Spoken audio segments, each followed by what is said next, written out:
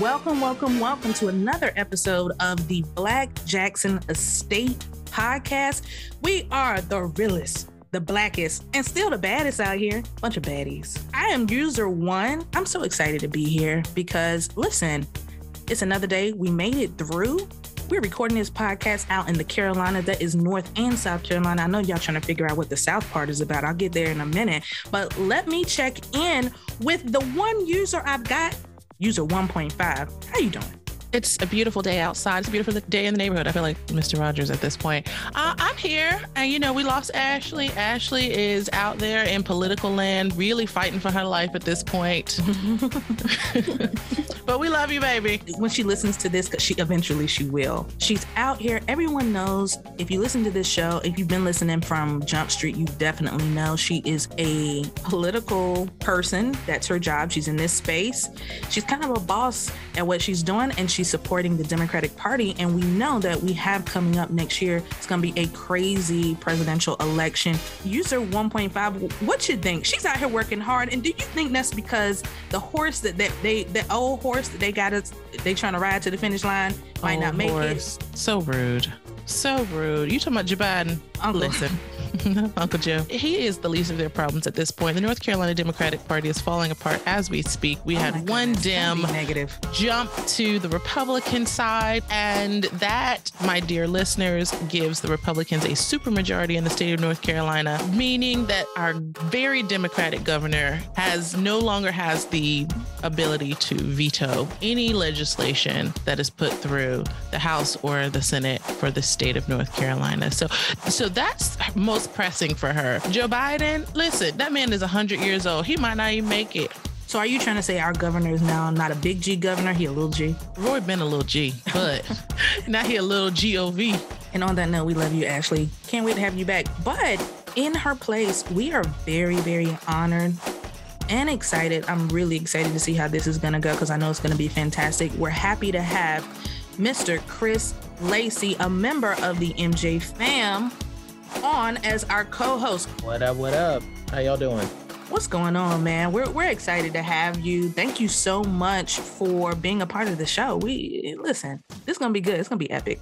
Well, no, hey, thank y'all, man, for allowing me to be on the show. I've been paying attention to y'all for a minute, man. Y'all been doing this for a long time, and I want to say the first episode that I heard in full was when y'all went back and revisited the Bad album, and I was like, you know what? These are my kind of people, bro. I rock with y'all. Absolutely. Appreciate you listening. Appreciate you tuning in. And we know you're a content creator in your own right. So we're happy to have you here because there's so much knowledge in the Michael fan community. And sometimes we just got to take a step and learn from one another and hear each other's thoughts because it makes being a fan even more fun. And you also learn something different about Michael. So I'm glad you're here. Let's get into it. Let me give you guys a little background on Chris. Chris is actually an independent writer. He's an IT consultant, a hip hop choreographer, and he is repping the big dog. He is a man of faith. Watching Michael Jackson inspired Chris to become a self-taught dancer at the age of 3. His passion led him to working with the late Stephen Twitch, boss of So You Think You Can Dance. At 12 years old, Chris was diagnosed with vitiligo, and he shares a unique connection to Michael Jackson as a result of their shared personal struggles and their love for music and dance. Chris's writings about Michael and his art have appeared on Albumism and Medium. Chris enjoys entertaining and educating through writing and many podcasts, and he's previously appeared on a number of podcasts centered around Prince and his art and music, as well as the MJ cast. His goal is to tell stories that move you emotionally and stay with you forever. Chris, welcome to the Black Jackson Estate podcast. Man, the intro, 10 on 10, bro. Like, that was crazy. Well, we got you. Tell the folks where they can find you online. Let's go ahead and get that out of the way. I'm on Twitter at Chris Lacy 0215. I'm also on Instagram, Chris Lacy 1990. That's ChrisLacy 1990. You got it. And we'll also link that to the show notes. If you're not following Chris, make sure you give him a follow. If you've got some questions for him, make sure you send him a message. Let him know how much you enjoyed him being on this episode. Send us a message. We know you're going to love it. So I'm telling you now before we even get into it, we've got a really fun show today. What we're going to be talking about is we're putting two iconic Michael Jackson albums against each other, Bad versus Dangerous. We're going to pick apart some aspects of each of these albums, put them head to head, and let you guys know who we think reigns supreme in the Michael Jackson catalog. But before we get there, it is time for some MJ trivia.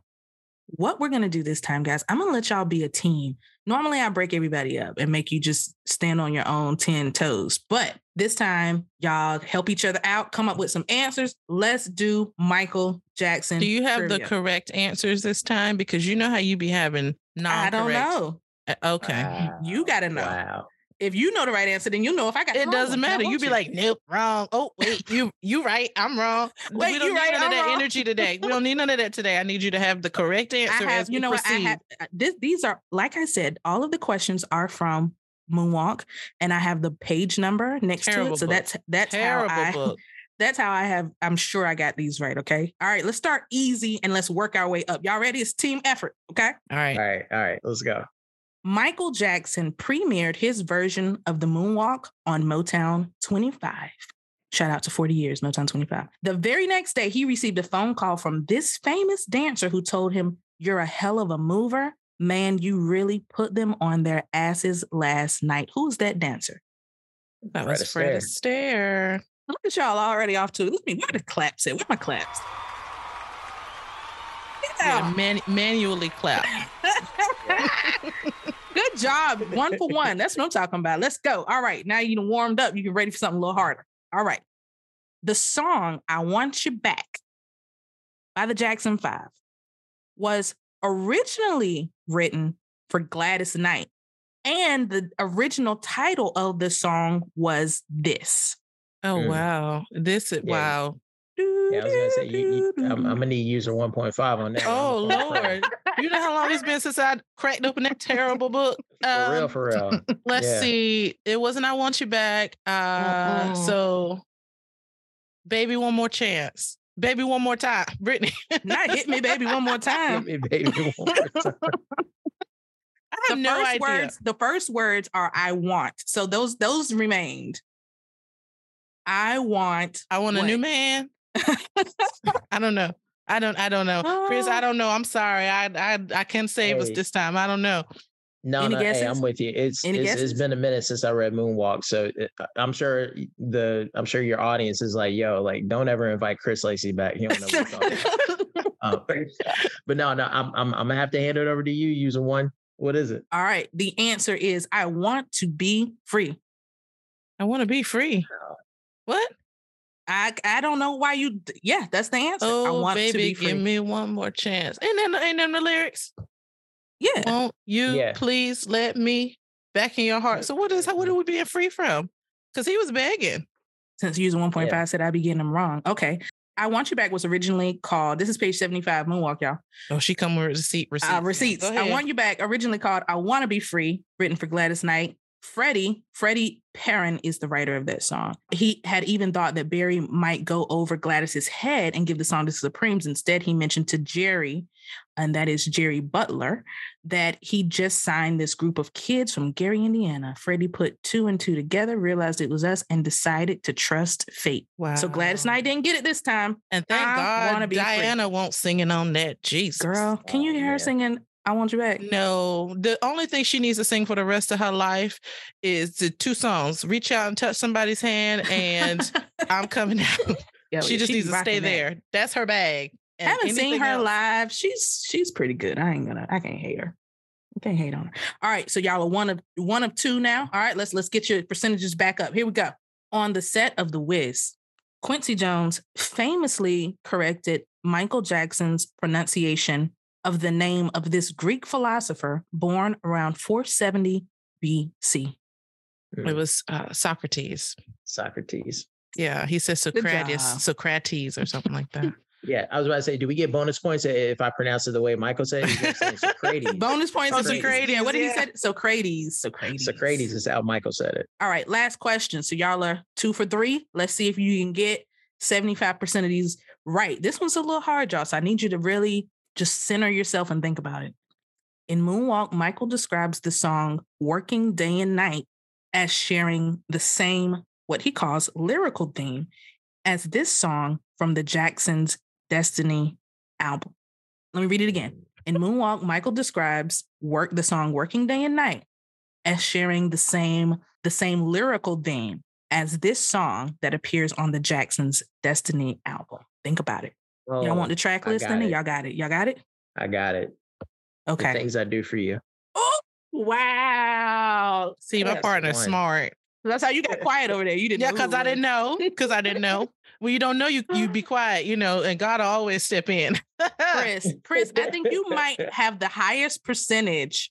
Y'all have the highest percentage of correct answers ever on MJ Trivia. Wow. Looking back, man, I wish I could have got the I want you back question, man. I really wanted to get all. Y'all would have been 100%. Because listen, we have heard some wild ass answers on this show. Oh, I bet. Like, yo, I don't know where you got this from, but you tripping right now. But that's tough. That's tough. All right.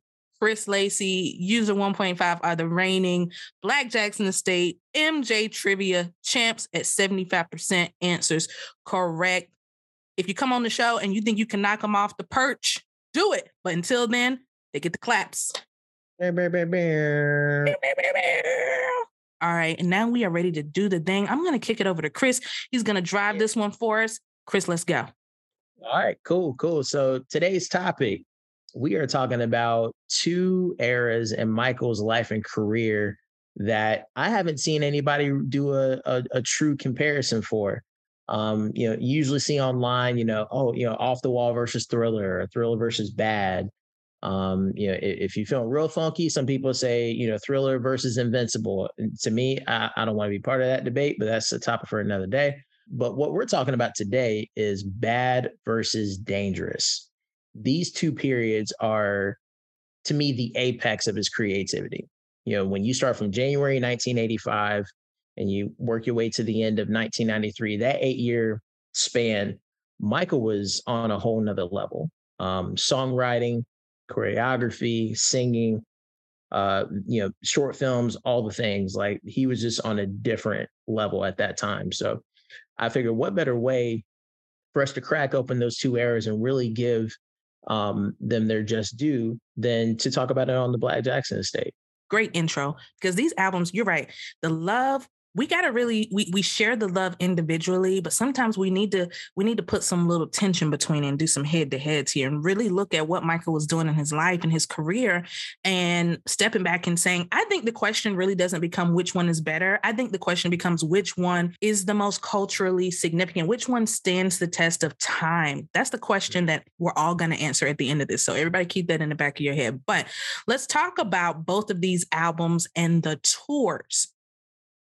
Michael Jackson toured with his brothers until he was 30 years old. Remember, y'all, this little baby boy had been touring and gigging since he was, 5? I think it was. So, 5. Yeah, he was a 5 baby in to 30. Clubs. Yeah, I forgot. 5 to 30. It's all family. When it gets to Bad, he really breaks out on his own, and it's the first time. And so, it was crazy. Everybody's anticipating a world tour at that, what this is going to be like. But I think before we can talk about Bad, we're going to talk about Bad first, and we'll talk about the Dangerous tour. We'll figure out what were the good and the bad, pros and cons, et cetera, of these tours. But I want to first talk about the last tour Michael did with his brothers. Again, 25 years of touring with his brothers. So I know a lot of people say like, oh, well, he should have come back and did some more with his brothers. If you do anything with any one body for 25 years, you've done a lot. Mm-hmm. Take that as you may. Anything, you've done a lot. Okay. Time to switch it up. Variety is the spice of life. Okay.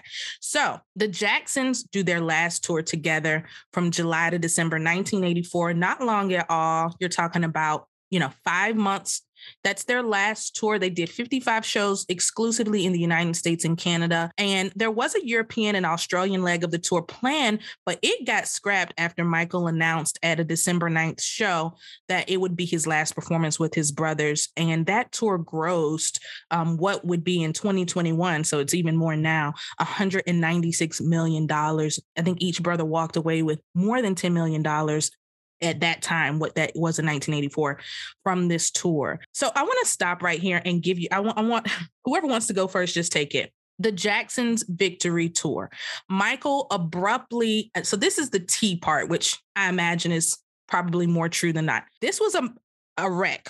This whole thing was a disaster, right? Michael goes on the victory tour because his parents, his mother in particular, she persuades him to do this because the T is that the brothers needed the money. Michael did not need the money. Michael was financially well. But by the time the victory tour comes around, the brothers have not been, there's been some space and time between the last tour, which was Triumph. There hadn't been a new album. Victory was coming out, and that they were cash strapped. And this was a way to help them make money. And Michael agrees to do it, but he really didn't want to do it. There's a lot of gossip about how bad things got even between the brothers on this tour, and that they did not know he was going to say at that December show, this is it. He said, this is it before 2009. He said, this is it to his brothers. What do y'all think about the victory tour and what turned out to be for Michael, his last big tour with his brothers, and that it kind of came, if we believe some of the stories out there, which they seem to be kind of consistent, it came to an abrupt end because this just was not working anymore. What do you guys think about that? Michael was cold-blooded for that one. I mean, and I believe Jermaine in his book, and I'm not going to pull it out because I'm tired of reading from these Jacksons tonight. Jermaine in his book said that he didn't know Michael was going to say that. They all were shocked when he said, like, this is our last tour. How cold-blooded is that? I'm going to tell y'all going to find out when everybody else finds out. And it probably had been just chaotic 55 shows in the US. Michael's like, I'm not going overseas with these people. I'm not doing that. And good for him. Sometimes you got to draw a line in the sand. We call them boundaries. You have to say, you know what? I'm not going to continue down this road because it's not beneficial. Also, isn't this the tour that there was this big issue with the promoter? What's his name? Don. I can't even think of his name right now. Wasn't there an issue with? Yeah, there was an issue with Don King prior to the show getting started, and somebody stealing money or so. I don't know. It was just it was just drama from the beginning, and Michael wanted out. Yeah, it's the victory tour was super problematic, but and to the point that you brought up about Don King, to my knowledge, the issue that Michael had with the tour was that the ticket prices were astronomically high, that he was thinking of, fans that, like, you have to pay like good money to even get a ticket, let alone, pay a ridiculous amount of money to even get close to the stage. So he was thinking of his younger fans that wouldn't get a chance. Beyonce tickets. I said, don't let him see these Beyonce tickets out here, because Beyonce, Queen Mother, got y'all paying. Some of y'all ain't gonna pay rent to go see her. If what I read about Michael's stance on that is true, then I commend him for that, because I remember my parents told me, hey, there was a time that all we did was pay $20 for a ticket, and then you still had enough money to get, food and drink, and you were good. So that was Michael's biggest issue with Don King from a promotion standpoint, is that the tickets were too high for fans to, for the fans that he wanted to be there, like they couldn't afford to be there. Then you got the Pepsi sponsorship, and you gotta think like, Michael's whole background with Pepsi, and the commercial accident and all that. So, and then, going to what user one, what you had said before, the only reason he even decided to do it is that he couldn't tell his mother, Catherine, no. So yeah, it's just doomed from, on all those aspects. And then when you look at the set list, the majority of the set list are Michael's songs. So I mean, like, he is, he is the main attraction. Like, he's the reason why they're pulling up, and that's not a shot at the Jackson, because I mean they're music royalty. But when you look at the set list, like 58% of the songs belong to Michael.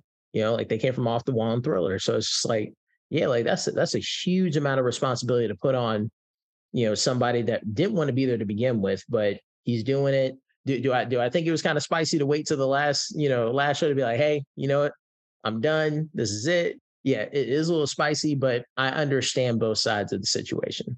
That's some nigga shit. Now, listen, you could have told them, because that's really some sucker shit. I'm not even gonna front. Like, because he's like, y'all can't beat me up on stage.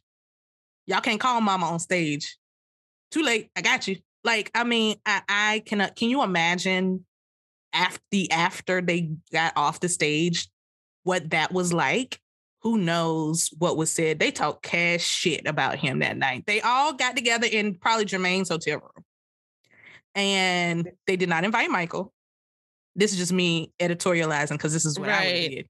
They didn't invite Michael, and they talked about him because I think now it goes to like, you are the baby brother. And I mean, I guess it's just, that's feelings like, what respect do you owe to your siblings to maybe tell them beforehand that this is really it for me? But also maybe he had already told them this in private many times, and they cajoled the mommy to come get him to do it. So I don't know, but I don't like that. But you know, he had his reason. He did what he did, you know? Yeah.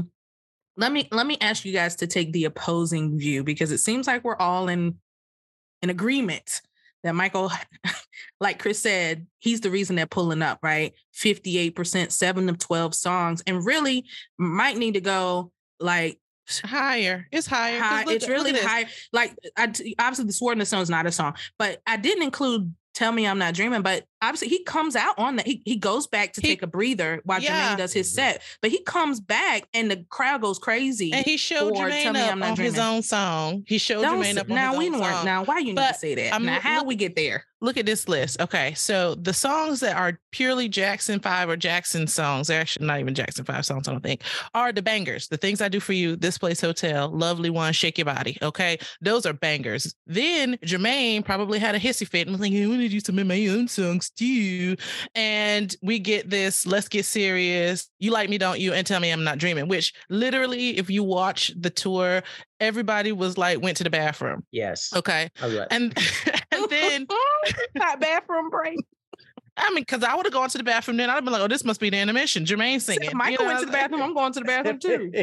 So, but all of these songs, Michael is a strong lead. There's no co-lead on The Things I Do For You. There's no co-lead on This Place Hotel. Yes, there is. There's no co-lead on Lovely One. There's a co-lead on what's the name of the song? On what? Go ahead, Fix Your Map to Lie. On what? Girl. Shake Your Body. I hadn't gotten to Shake Your Body yet. But honestly, at the end of the show, those falsetto notes, like, I mean, Michael was... Wait a minute, ain't no co-lead on Shake Your Body. Hold on. It's not. It's not a co-lead on any of these songs. I was gonna let y'all finish before I jump in. I'm thinking about what I'm thinking about. There's a co-lead on Can You Feel It? Randy sings on Can You Feel It? Yeah. But they didn't do Can You Feel It? There's a co-lead on This Place Hotel. LaToya screamed. Oh my God, that is not okay. We gonna really call that a co-lead though? Okay, so y'all don't want to give LaToya co-lead. Okay, so. You know, you're right. Oh my God. No, y'all are right. You're right. All the song, Michael, the weight he carried, I think, let me ask y'all this. Would you have been, just you personally, would you have been resentful if you were Michael to carry this weight? And you are, like Chris, you said, you already didn't really want to do this. Resentful. I would have to say yes. You know, because again, you got to think where Michael is at this point in time. I mean, you know, Thriller is selling like hotcakes at this point. You know, he's got his own business ambitions, you know, buying the Beatles catalog, all the things. And then now it's like, okay, I'm sure his brothers and Joe, they all tried to convince him to do it. And he was like, no, I'm not doing it. And then as the trump card, they come out and be like, yo, we're sending Mama Dukes in there. He ain't gonna say no. Like, I would feel some kind of way too. If it's like, yo, if you send the one person, you know, I can't say no to make me do something I don't want to do, then yeah, there would be some resentment there. And I would be resentful that all these mofos walking around like they actually work hard. Like they work just as hard as me. They all walking around in their sequence. They all walking around with they, you know, their Jerry curls popping, their aviator shades on. And Michael is literally doing the work. They did their shoo-wop, bop in the background and still got just as well, not just as much clout, but I mean, they were out front. For anybody who's ever done a group project, if you've done a group project and you did of the work, but everybody received the same grade, does that not piss you off? Mm-hmm. That's what this is. This is the equivalent of a group project. We had to make the solar system and you didn't do a damn thing. You didn't even bring Pluto to the table. You wouldn't even paint the balls, the little styrofoam You balls. wouldn't even paint Mars red. You wouldn't even paint Mars red. You want to get credit? All red. We all got the same grade, and I literally stayed up all night piecing this together. No. I was gonna say I did a group project in undergrad, and it was in business schools, an international project. We had to collab with people in other countries, and most of them were Europeans. The Europeans were lazy. They did not want to help at all.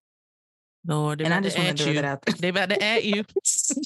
Get ready. I'm joking. No, I'm not. Really, truly. I mean, it really bothers you that when people don't want to pull their weight. You know, the Americans, we were really pulling our weight. You know, wow. As we tend to Americans, as we tend to do around the world, we pulling our weight. Now you stretching way too far now. You're doing too much now. Just okay. I'm gonna be quiet. Chris, go ahead. Well, yeah, I'm still trying to gather my thoughts. Like, user one about to start World War III on the Michael Jackson podcast. Like, right. For real. Right. She already got people mad at her. Unite. Yeah, they're going to unite one day and be like, you know what? I'm done with this shit. You're going to quit talking about the Europeans.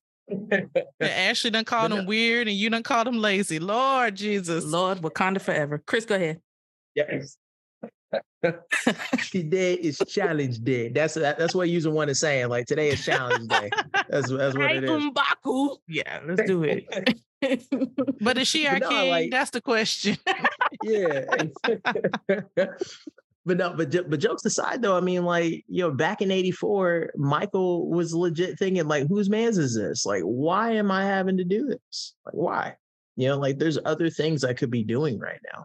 Because you got to think, like, if he's spending that time doing the Victory Tour, think of all the other stuff that we did not get. You know, short films for Want to Be Starting Something or PYT or Human Nature. Like, think of the things that we got robbed of as fans, which I guarantee you, had the Victory Tour not been a thing, we would have seen more creativity from the short film aspect because of Billie Jean Beat It and Thriller. Like, that three-headed monster was killing everything in '83. Yeah. So you mean to tell me that we wouldn't have gotten anything more in '84? I find that hard to believe. Mm-hmm. Agreed. I agree with you 100%, Chris. And I think that Michael's abrupt ending to the tour was just him.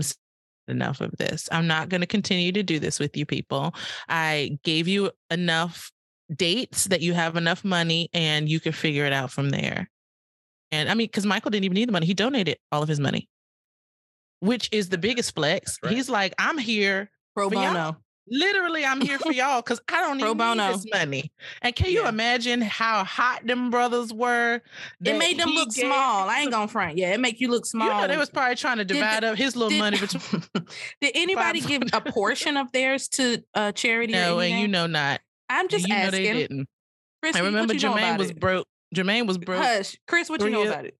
Did anybody? Do you know if anybody gave some of their money to charity? Yeah, I'm gonna keep it 100 with y'all.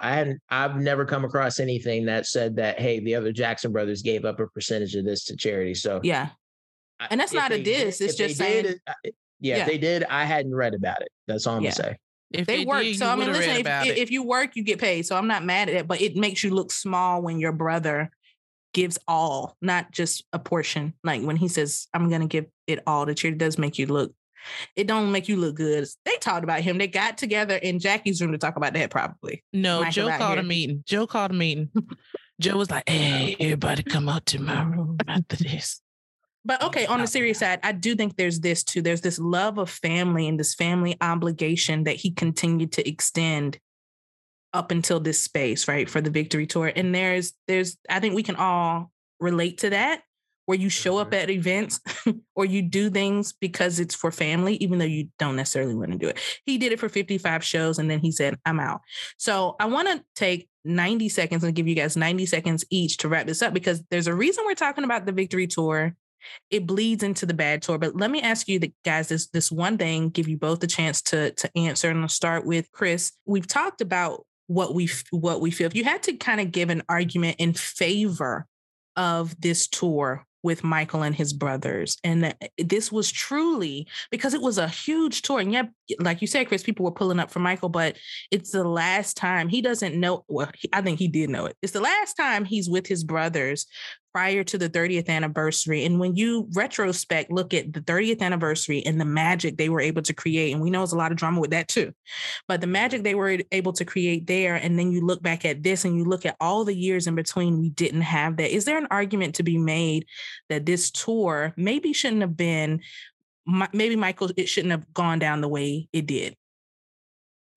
Shouldn't have gone down the way that it did. Now, if I had to defend Victory Tour, to me, this is the greatest point that I can give it, is that, Michael Jackson and the Jacksons showing up, that's the greatest show on earth. Michael always credited, P.T. Barnum, as inspiration. Like, he wanted to be Barnum and Bailey. They should want to be him. Like when you think of the amount of star power that they were bringing to the stage.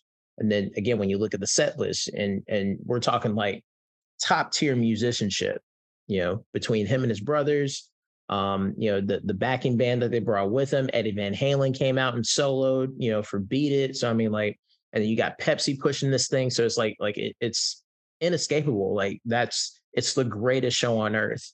If you're alive in 1984. So now, do I think that it could have, it could have been done better? Yes. I think Michael could have easily done a Thriller tour himself. Now, do I think he could have invited his brothers for a couple nights here and there, be like, hey, since we're in LA, or, since we're in Indiana, I brought some people with me. And then he brings out his brothers, and then they do their thing. Like, that'd be cool. But no, like, the Victory Tour as is, greatest show on earth. User 1.5, what you think? Yeah. Completely agree with what Chris said. Greatest show on earth. Michael Jackson and the Jacksons together are electrifying. It doesn't matter what the drama was behind the scenes.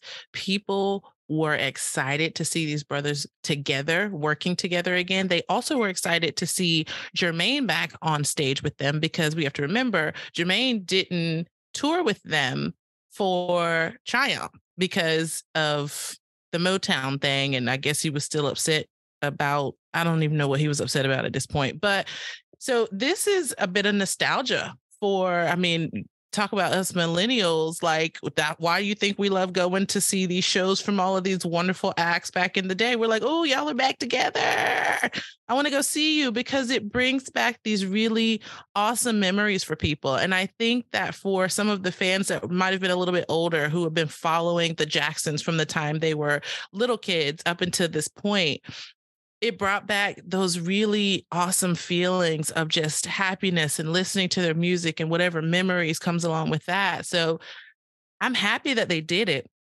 but I'm also happy that Michael was able to extricate himself from the drama. But the Victory Tour was awesome. It, like Chris says, the biggest show, right? In 84, you got to go. If you can, you got to go. Yeah, Michael had to remove himself, but I'm glad that it exists. I agree, Chris. Like, it would have been cool if when we got to Bad and he got back to the United States, he said for a couple of shows, I got some special guests, and then the brothers came out. But that was not to be. And let's talk about why that was not to be. No, he decided to put them on the TV screen behind him instead. How petty. Petty Betty. Let's talk about the Bad Tour. The Bad Tour began September 12th, 1987 in Japan. We all know why. It spanned almost 2 whole calendar years, y'all, which is crazy. It ended in 1989. Everybody on this line, except for Chris, was screaming and crying and getting our diapers changed by this point. In the United States, 123 shows versus, let's look at the Victory Tour, 55 shows. He almost triples the shows for Bad, which is by himself. This first tour by himself, he almost triples the tour shows altogether. Bad is the highest grossing solo tour of the 1980s. I'm going to repeat that again. Bad is the highest grossing solo tour of the 1980s. It's actually not the highest grossing tour. It's number 2, but it is the highest, the tour that is before them as a group. I'm not going to tell you who it is, and I'm not going to look it up. I can't remember who it was. It doesn't matter. Michael is the highest grossing solo artist touring in the entire decade of the 1980s. This little Black boy from Gary, Indiana is the highest, I can't say it enough, highest grossing solo concert tour of the 80s, period. Yeah. I mean, yeah, like you said, it takes a group to beat Michael Jackson, and that was Pink Floyd. They ended up being the highest grossing tour. It was who? Decade. Pink Floyd. Pink Floyd. Okay. Yeah, yeah. Mm-hmm. So yeah, like everything you said, I agree with 1000%. And you got to think his level of showmanship was on another level. I read in Rolling Stone magazine that there was one day in rehearsals, Michael heard a wrong note, and he said, "Hey, let's go from the top." And the band thought, the top of the song. He meant the top of the entire show. Like he's like, "I need y'all to be on point. Like I will not accept anything less than that." So I'm like, if that's the expectation, Michael's coming with some heat. And you just got to think like the set list. Like I prefer the second leg of the tour, 88, 89, like, because there's more bad era cuts on there. So like another part of me, you could just like when you're watching him, like he's connecting to something that's out of this world. Like he looks like he's possessed by the Holy Spirit, and he's just grooving, he's just vibing. And then, Dirty Diana, when he spins to his knees, like he's not just, it's going beyond just him talking about celebrity fandom. Like, he's bringing the rock and roll genre back to its Black American music roots. Like he's bringing it to the core, right? And then with Man in the Mirror, that's as close to a religious experience as pop culture can get. Like when you think of the chorus, like the chorus just makes your heart shatter, but then it pieces it back together because it's telling you what the solution is. Like look at yourself, like, take a look at yourself and make a change. So, and User One, you brought up a great point. This man was on tour for 2 years. He could have easily taken a night or two off, but he never did. And he did this at 30 years old. Like nobody can hate on that. If you can hate on that, there's something wrong with you. That's a fact, Jack. I can't even work 5 days straight without need a nap. I need a nap. What you mean? I'm taking a nap. This man was on tour for 2 years. He was moving. He was moving. Like, Chris, I like what you said about it's like the spirit was in him. And now let me take y'all to church. Put some organ music back here. Some of y'all need to go to church anyway. Michael was clear that God, his gift came from God. That the songs he wrote came from God. They came from elsewhere. He was a vessel. He said this all the time. Period. He never took credit. He always credited the creator. You don't have to agree. You don't have to be, spiritual or anything in between. I really don't care. I'm telling you what this man recognized in his own life. And it came out. It manifested on a pop stage with people who don't know what Black gospel is, don't know what the Black American spiritual experience is and how it's culminating elements from Africa and elements from European culture. And it's putting it all together to create this unique experience that is only identifiable by Black Americans only, because, this is no shade to the diaspora, because if you go to Haiti, they got a whole different thing. Some of it might look familiar to us, but it's a whole different thing. This is Black American spiritualism, and he brought it to the world. How many other artists can say they did it at this level? Nobody. Beyonce. I was going to say, but I'm like, man, I ain't trying to upset the Beehive. Not on this episode. I'm not trying to. I can't. Speak your piece. I mean, like she's the only one at this level that can bring you this experience. It's very unique that people from other places around the world, you can only learn about. Like, this is how you will get to ingest it. You don't own it. It's not a part of your culture, but you can now experience it and enjoy it. And you never would have even looked for it were it not for this person. All right. So here's, all right. I can already sense it now. I can already hear the Beehive buzzing outside my door. Go ahead and let him at you. Let him at you. All right. So here's what makes Michael unique compared to Beyonce. Now, I agree with you that Beyonce is a global name, like instantly recognizable. Like when you're known by one name, you're doing something right. So I'll give Beyonce that. Michael had, like, you can see that when you watch him on stage, you can hear that in his voice. You can even see that in the moments where he's just like being still, like standing like a silhouette. Like nobody has that type of connection with the fans. And again, watching him on stage at 3 years old, that's what inspired me to even start dancing in the first place. I didn't know jack. All I knew was like Saturday morning cartoons, going to eat, going to sleep. That was pretty much it at 3 years old. But when I saw Michael on stage and I'm 3, I'm like, yo, that's what I want to do. I want to, whatever he's doing, I want to do that. I've never heard any kid years from now, like in the last 10, 15 years or however long Beyonce's been doing this, I've never heard anyone say, yo, I watched Beyonce on stage and it inspired me to want to start dancing, or inspired me to want to start singing, or inspired me to do this. I haven't heard anybody do that yet. So Michael had this it factor that is so difficult to explain, but when you watch it, you feel it, you hear it, you see it. I just want to remind the Beehive, that's at Chris Lacy 0215 on Twitter. But hey, listen, yo, if I'm off my square, you know what? Man, you're not off. You're not off, but they don't need a reason. They like Michael fans. They don't need a reason. That's true. That's true. But and that's like that's not a knock against Beyonce. Beyonce's dope. Like, she's a dope artist. Like Prince, when he was alive, gave her flowers. So like that, that stands for something. Yeah. So like, this is not a knock against Beyonce. It speaks to how unique, how much of a one of a kind talent Michael Jackson was. Like, we'll never see that again in our lifetime. Oh, never. I think that's just a fact. And so it's at BLK Jacket State too. If you want to go ahead. It's fine. I don't care. But get Chris first. But but I think you're right. A once in a lifetime talent. And that's not to say that she's not as well, but he occupies a unique space and time. They're not of the same generation. They're not of the same circumstances. They don't evolve in the same world. Right. And so some of the comparisons are not appropriate. It's like LeBron versus Jordan.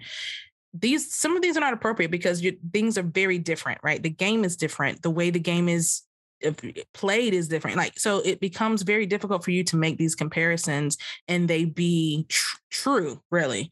So I think that you're making a good point here. And Michael I always think Beyonce had a blueprint. That was Michael.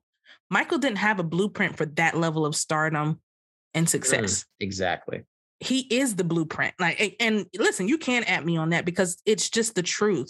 She had, when you don't reinvent the wheel, you look at what other people have done and you try to do that and do it better. But what happens when there's no one who's done what you've done and what you're doing? You are the blueprint. And she had that from Michael and she honors that. And so, that's the little Beyonce pick. But user 1.5, I want you to jump in here. The Bad Tour, again, some of these stats, and I want to bring another stat up and have you kind of comment on that. Michael Jackson, the Jacksons, notoriously, most bands in the 70s, 80s, 100% male bands, that they have women who are singers join in, but the musicians are typically men. Michael Jackson departs from that. The Victory Tour didn't have any females playing any musical instruments as far as I could tell. Michael brings in Jennifer Batten to be a lead guitarist. She's the only woman in this band, but he brings this woman in and creates a whole different atmosphere. He brings a more rock edge, but he also just incorporates, he's out here getting his diversity hires in. What you think about some of the switch up that he had? Because of course, Bad had just come out less than a month before he started touring. So people hadn't really gotten a chance to ingest this album yet. But that set list for Japan and that first leg looks really, really familiar to something we saw on the Victory Tour. So what do you think about that? What do you think about Michael incorporating women more into his show?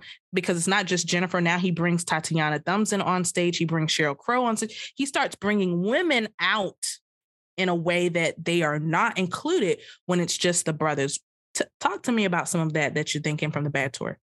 Listen, I have done my fair share of talking about Tatiana, so I'm gonna take a pass on Tatiana right now. However, going back to what you were asking about him incorporating more women on the tour, I think that is absolutely fantastic. I think that Michael wanted to work with the best, so it didn't matter who you were, and the best just happened to be this woman who he chose.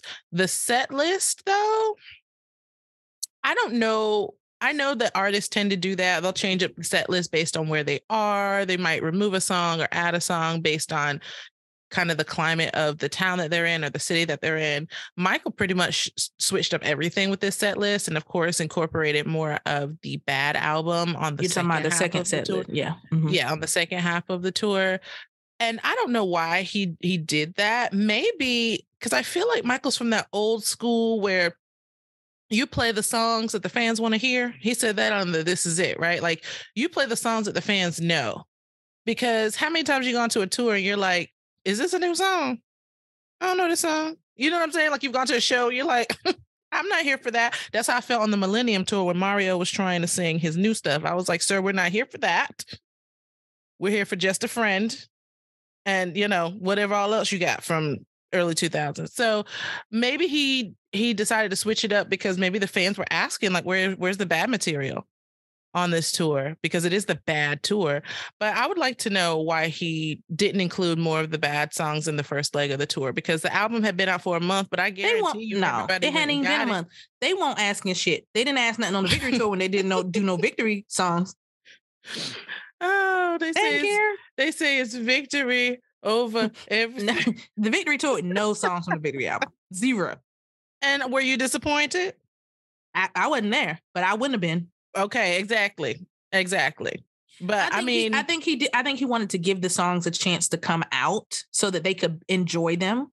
Like that's why I think the American and European leg got the better show, because by the time he gets this deep in, the show is becoming more refined, and he's like, they're working out the kinks and everything, and more songs are coming out, more people have gotten the album, and this is where you get Tatiana lip locking him. Like you get that in the second. Ass Tatiana. Unemployed Girl, Tatiana. I hope she stuck her tongue so far down his throat. I couldn't see that she did. But if you're going to get fired after, we need to go for the gold. Just go for I don't think she did. I don't think she did neither. I think he agreed to that. But anyway, that's another episode. Y'all go back and listen to that. I love that he incorporated women in a very pronounced way, in a very prominent way, because you didn't see that from the Jacksons. And Michael goes like, okay, I'm going to take a whole nother approach. He brings ladies out, and he continues that into the Dangerous tour. But okay, let's wrap up Bad so we can talk about Dangerous and put them head to head. Bad ends with, again, 123 total shows, and he is tired. Okay, he takes a break. He goes off, and we know that in between Bad and Dangerous, so Bad comes out in 1987, Dangerous comes out in 1991. He takes a bit of time, and he's not. What was he doing? What was he doing during what time? 80 end of the tour to 1991. Mm-hmm. Is he now? He's just recording now, like he's preparing for Dangerous. Yeah. He's mainly recording songs for Dangerous. He's working with at this time. He's also working with Brian Loren for some songs that showed up on The Simpsons. Mm-hmm. Yep. He also did Satisfy. He did Satisfy You with Brian Loren too. I love that song. That's right. Yep. Mm-hmm. Yep. And also did Mine Is the Magic. For Siegfried and Roy. So yeah, like he's mainly in album making mode at this point. He's in album making mode. And let's just remember, so we go from a 29-year-old in 1989 releasing the Bad album. He's 33 years old. He's got a little bit more life experience. And we know 4 years in your late 20s to early 30s is seminal, man. You learning some stuff that you're like, wow, I'm an adult for real. And you're seeing the world through a different set of eyes. So he's going into Dangerous. The Bad album itself debuts at number 1 6 consecutive weeks. Dangerous also debuts at number 1. But let's talk about Dangerous and the Dangerous tour. That tour, so the album comes out November 26, 1991, and he begins touring in June of 1992 in Germany, and he ends in Mexico City in November of 1993. No North American dates, period. Point blank. No dates over the wall. What did y'all do? No dates over the wall. Y'all upset him somewhere in here. This is a great tour. This is really great. This is the first full-length tour that I remember watching for Michael Jackson. And when he jumps out of that stage. Okay, well, no, because I got a question for y'all. Okay, because Chris, you brought this up earlier. I cannot wait to get here so I can bring it back up. Okay, you said he stands on the stage. He's just standing there. Okay, now remember in Bad, he starts testing this out. And I remember seeing the shows where he's standing there, like doing the statue stand, and they're just like, oh, okay. Oh, all right. I got you. You're doing this. But let's go to the Dangerous tour. That nigga stood there in that sequence and them glasses, and they went bananas for like forever. And every move he made was calculated, moving the shades off. Like you could see the evolution from what he was trying to accomplish on bad. Like he started testing it out for bad, kind of like the glove. I feel like the standing there thing is like the glove. He tested this out with the Jacksons. Y'all weren't paying attention for real. It took the Billie Jean era for you to really get that glove. That's how I feel about the statue standing. And I missed something. What y'all think? Yeah, Michael coming out of that stage for Jam was epic. I said on a previous podcast, and I'll say it again, that so I'm a big wrestling fan, pro wrestling, and Chris Jericho, who was with the WWE for a long time, he's now with AEW. He said that, and if anybody knows, if you know, you know, Chris Jericho used to come out with his back to the crowd and with his arms out. He would stand there for a minute, then he would turn around and he would stop and he would stand there for another minute. Now, imagine this is as long as you can do when you're making an entrance for a wrestling match. Mm-hmm. But he said he got that from Michael Jackson because he said watching Michael Jackson specifically on this tour helped him understand the power of a pause and the power of just turning your head. The fact that Michael Jackson translates across all genres of entertainment is absolutely phenomenal. And it started with Jam on this tour where people were passing out. He hadn't sung a note and they were passing out. You got to think, imagine like there were fans like camping out in front of the venue for days, even weeks to get tickets. Right. Imagine passing out in the moment you see him. Like, bro, that's why I said what I said about, Michael, when people try to compare Beyonce and other people to him, like nobody had it like Michael did. Like I've never seen anyone pass out minutes within a Beyonce concert.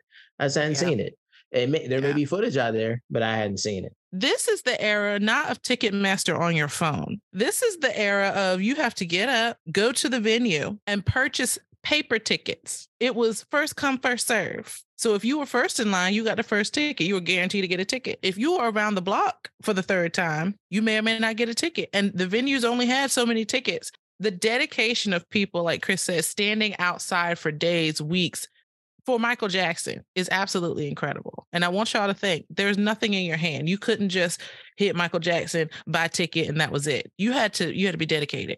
Mm-hmm. And then to pass out. And real quick, I want to make sure I point this out because I appreciate you for doing this. Thank you for shouting out Y2J Chris Jericho, bro, because that's one of my favorite wrestlers all the time. Of course. I love Chris Jericho. Chris Jericho. We'll geek out about that offline for sure. Absolutely. But nah, like this tour, again, I'm 3 years old. Like this is the first tour. Like that's what made me a Michael fan. My mom recorded the Bucharest show on VHS. For the kids that don't know what that is, that's before, like way before streaming was even a thing, before even DVDs were a thing.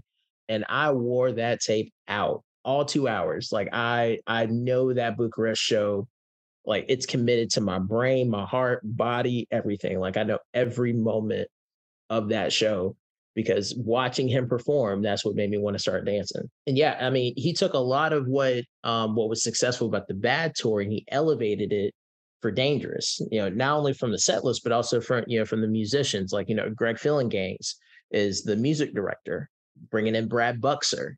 Brad Buxer's a, huge name within the Michael Jackson legacy. So Brad Buxer's involved in making the tour and, helping with the engineering stuff. So, I mean, like, there's so much great things that I could say about the Dangerous tour. One of them being, it's the first time we see Michael do the anti-gravity lane for Smooth Criminal. He wasn't doing that during the Bad tour because he hadn't worked that out yet. But with Dangerous, you get that. But I'm gonna hand it over to User One. What are some highlights for you as far as the Dangerous tour? Like, which of the two tours do you prefer? Didn't he toast on Dangerous? He came out. The toaster came out for Dangerous, right? Yeah. Damn, he came out on the toaster. That's it for me. He tucked them knees. They tell you, nigga, did you come busting out of the ground? Did you come busting out of the ground? After that long ass spaceman intro. And people were like, what is this? But they didn't care because it was Michael. And then he comes popping out like a piece of toast. Right. Who gives a shit? Did he just come out the floor?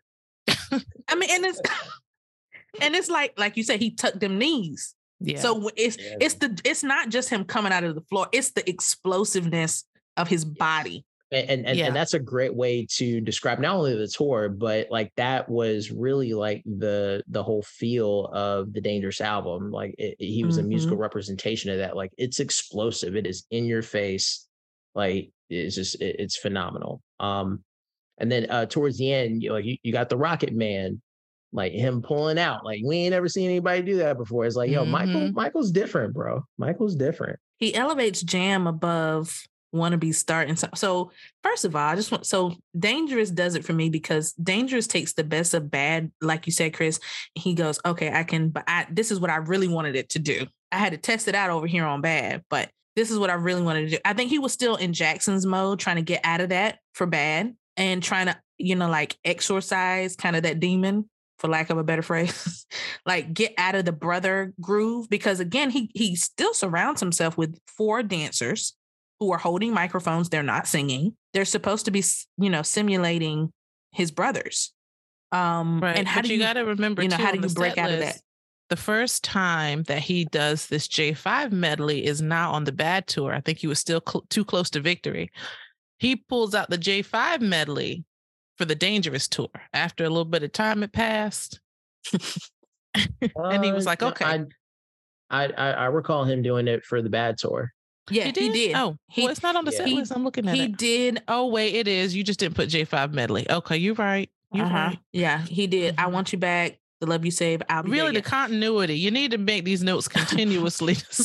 Don't blame me because you don't read better. You went to college. It's all good. Because I love how he goes from I'll Be There straight into Rock With You. Like that transition is crazy. So let's talk about the performances that were best on the Bad tour. I think we're all going like, damn, Dangerous was kind of tough. Like those Dangerous performances were pretty tough, like coming out with Jam. But I do think he had some songs from the Bad tour that were better performances. I think Rock With You is one. I think Human Nature is one. Mm-hmm. Another part of me's got to be in there. Mm-hmm. Dirty Diana. Yeah, I was about to say Dirty Diana, even though he didn't carry it over to Dangerous. Yeah, Dirty Diana is that's a highlight for me. Can I say my unpopular opinion? Yeah, what's up? I absolutely hate it when Michael performed Thriller on a tour. I could not stand it.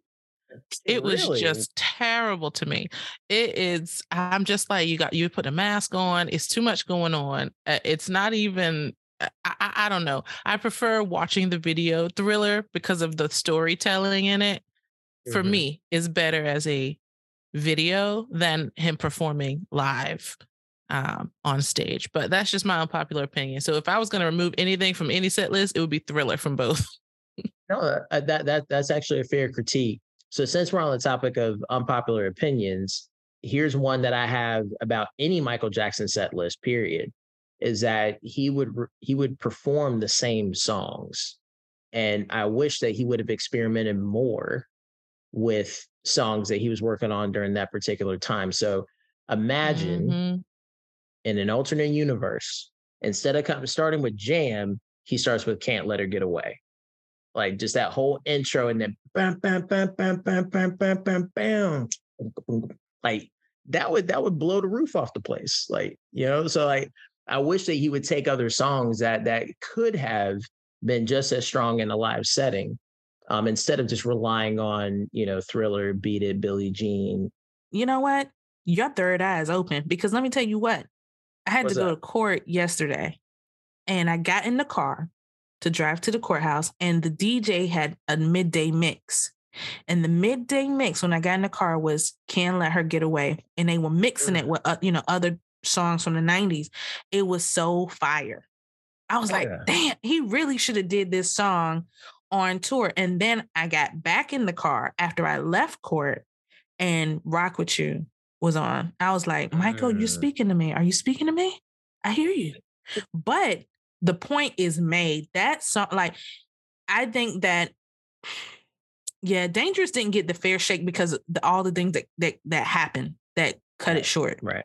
So, it's almost like it's hard to kind of do a true comparison because it gets cut short. But I think you're right. And I think like he put Jam over Wanna Be Starting Something because it was that explosiveness. Like he knew he could move into Wanna Be from Jam and it would do something entirely different. Like, but yeah, he has some deep cuts, man, from Dangerous that did not get the love. Yeah, For sure. So so let me ask y'all this. And then you got to choose a better tour. Okay. Which tour had the better version of Billie Jean?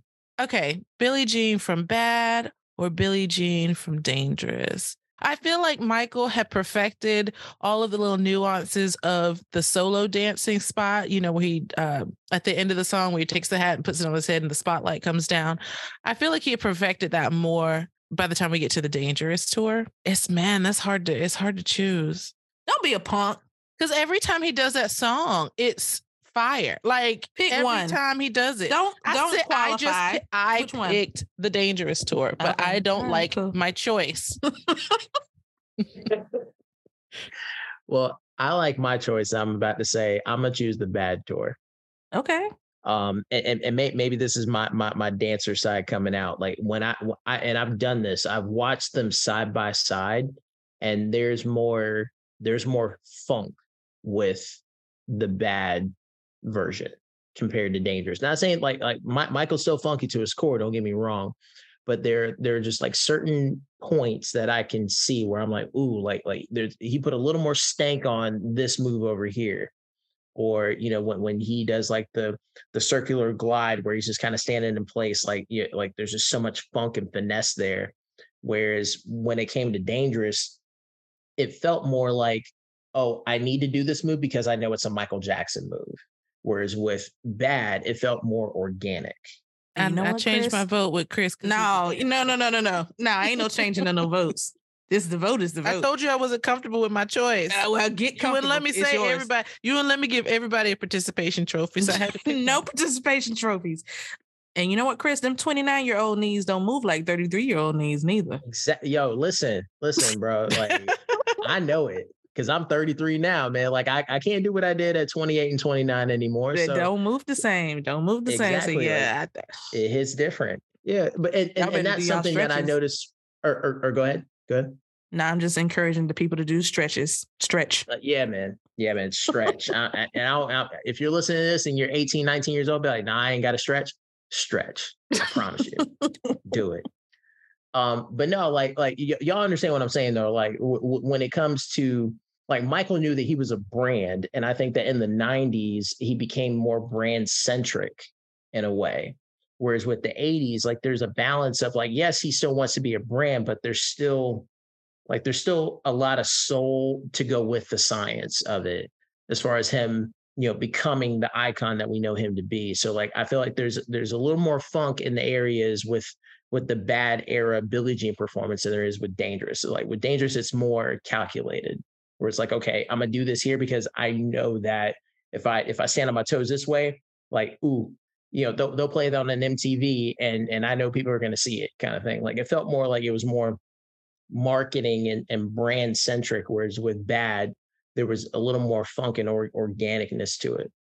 Soul versus science, and soul gonna win every time. Just go ahead and let y'all know. I think I feel I'm picking up what you're putting down. All right, so second question, and then you guys got to choose the better tour. It's just, you got to do it. That's just what the show is about. So we don't need I don't like my choices using 1.5. But here's the second question to help you zone in on your choice. She's Out of My Life on Bad versus She's Out of My Life on Dangerous. Let's talk about this for a moment, because Dangerous is when the girls start coming up, right?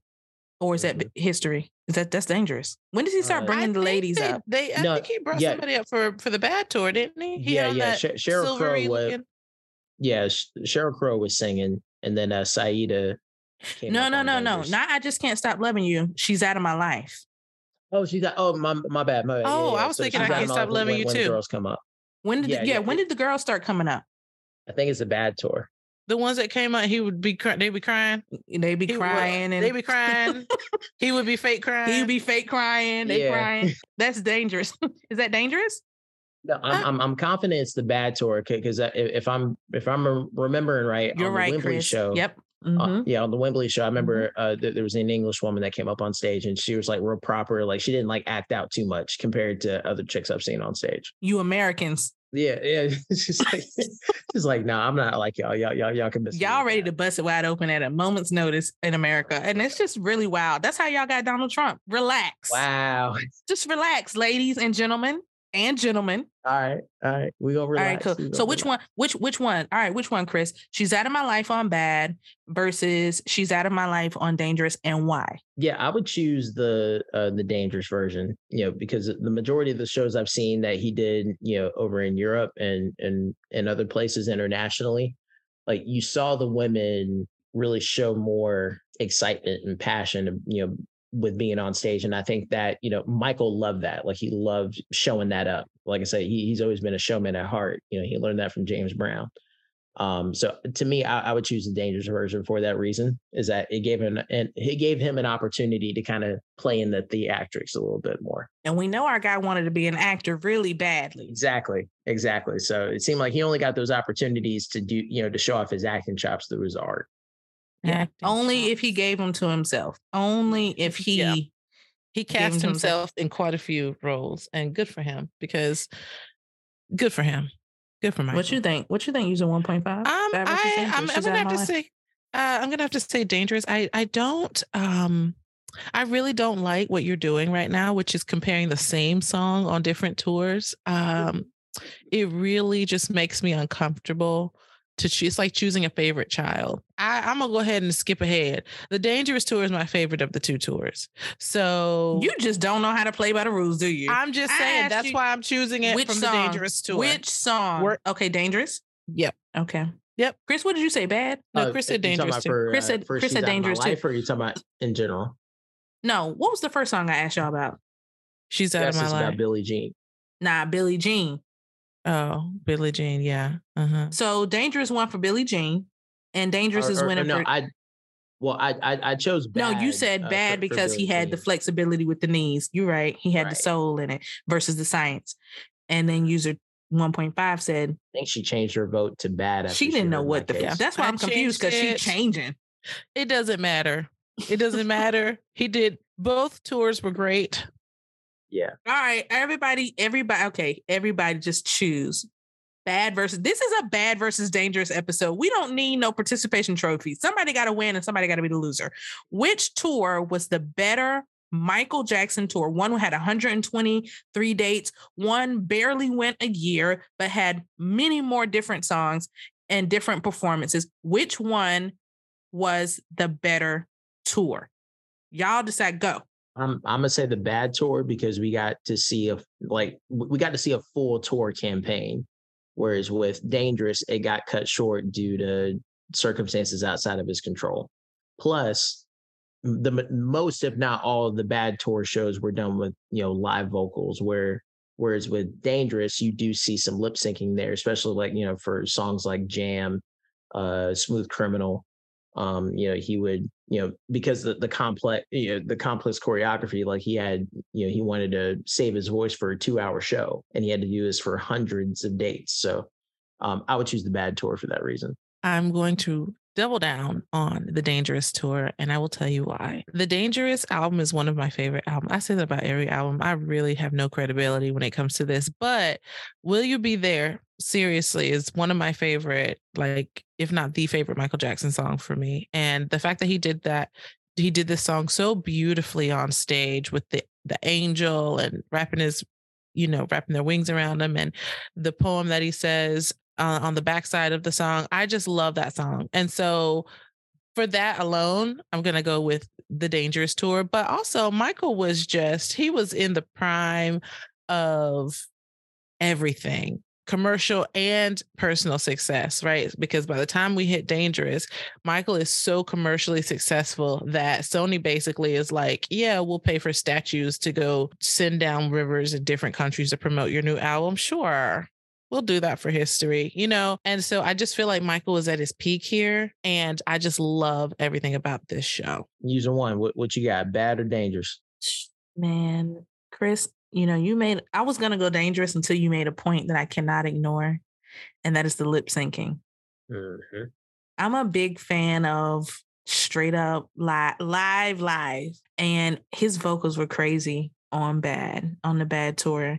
I think the music purist in me is going to push me that direction, but Lord have mercy, the opening of Dangerous is sick. Yes. It's a killer. So we did get some new songs for Dangerous, like User 1.5 said, Will You Be There is beautiful. You know, Black or White is a simp song and it's cool, whatever. But it's kind of simpy. Like when I look back on it, I'm like, oh, it's kind of simpy. I like the idea of unity, and to me, the video for Black or White is just phenomenal. Mm-hmm. But the song is kind of simpy. I mean, whatever. It's all good. Heal the World is great. Man in the Mirror, of course, is a bad cut. And so the Rocket Man piece is cute. He was like, I'm out of here, bitches. I'm gone. I'm done. Entertained y'all enough for tonight. I'm gone. I'm literally flying away. Quite literally, I'm flying away. Yeah, I got to give it a Bad. All right, Bad wins the tour round. Bad wins the tour round. 1.5. User 1.5 feels some kind of way, but we. She probably ready to change her vote right now. No, I don't want to change my vote because I said what I said.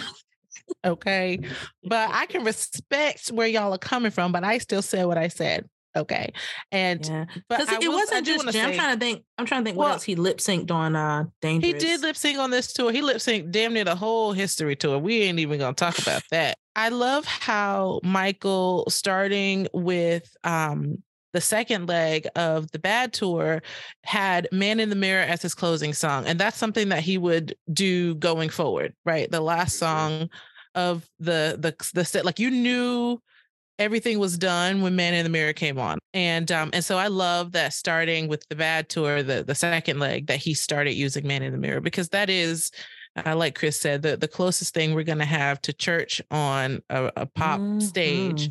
And it's the spin in the knees again. Them knees, man. It's the spin in the knees. And this is after he did like 5-6 spins in a row. Correct. And then he hits on his knees and still is taking you to church. You know what I mean? James Brown had that too. He would hit them knees on you too. James Brown just started hitting them knees on you. Yeah. Well, he did it for a long time. Yeah. James was doing splits and everything. Yeah, for a long time. James was not Mr. Bird. Yeah, he was killing it. User one, before we move forward, you would I believe I heard you ask what other songs did Michael lip sync on the Dangerous tour? So the ones that come to mind are Jam, Smooth Criminal, and Thriller. Those are the three main ones that I can think of. I think you're right. I don't think he did any. I'm trying to think. Was The Way You Make Me Feel lip sync on Dangerous? Yeah. Like based on the shows that I've seen, like the one in Oslo, Norway, that one I've seen, that does sound like a playback. It didn't sound like live vocals to me. I don't think he did Heal the World either. I'm trying to think. Heal the World, he lip synced, I think, or was this? Yeah. Wait, this might be a history tour because he lip synced the whole. No, thing. Dangerous. But I feel like he lip synced. I feel like he lip synced that one too.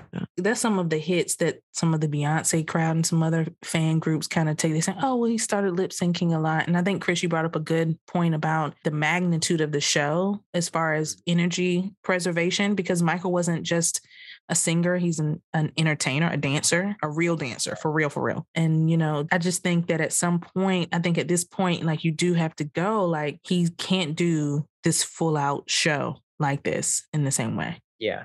And again, I mean, you got to think, for 2 years, he was on the road doing the Bad tour. And if you go and look at that set list, like there's really there's little to no rest. I mean, he is blazing through 17, 18 songs. So I get it. I get that he's wanting to preserve his body for the Dangerous tour. But yeah, it's for that reason. That's why I choose Bad, is that you get live musicianship. And I think the pacing of the show, I mean, like he blazes through it. Whereas I think after Beat It is when the momentum starts to really slow down on Dangerous tour. And then it picks back up for Man in the Mirror. Again, he's older. It's not just the age, because 33 is still pretty young. I mean, he's still sub 40. So you're talking about someone who still has a lot of stamina, but certainly looks different than in your 20s. But also he's been doing this so long. It's like, geez, y'all, like you got to expect that there has to be some modifications in order to still provide a very good show. And he does do the majority of this tour very live. So vocals and everything. So, it's just a couple of songs that don't get that treatment. But yeah, Bad was top to bottom, just straight up killing it. Thank you for listening to the Black Jackson Estate Podcast, Part 1 of Bad versus Dangerous with special guest co-host Chris Lacy. Chris, thank you for joining us on this episode and sharing your perspective on Michael's art and music with us and our listeners. If you love this podcast, you can support us by liking, sharing, commenting, and subscribing wherever you're listening to the show. You can also support us by joining our Patreon, where you'll get access to exclusive content and become a member of our very raw and very real Black Jackson Estate Patreon family. And right now, you can take advantage of our free trial on Patreon. We are still and have always been a people-powered podcast, and without your support, we wouldn't exist. So thank you so much. Up next, join us for part 2 of Bad vs. Dangerous.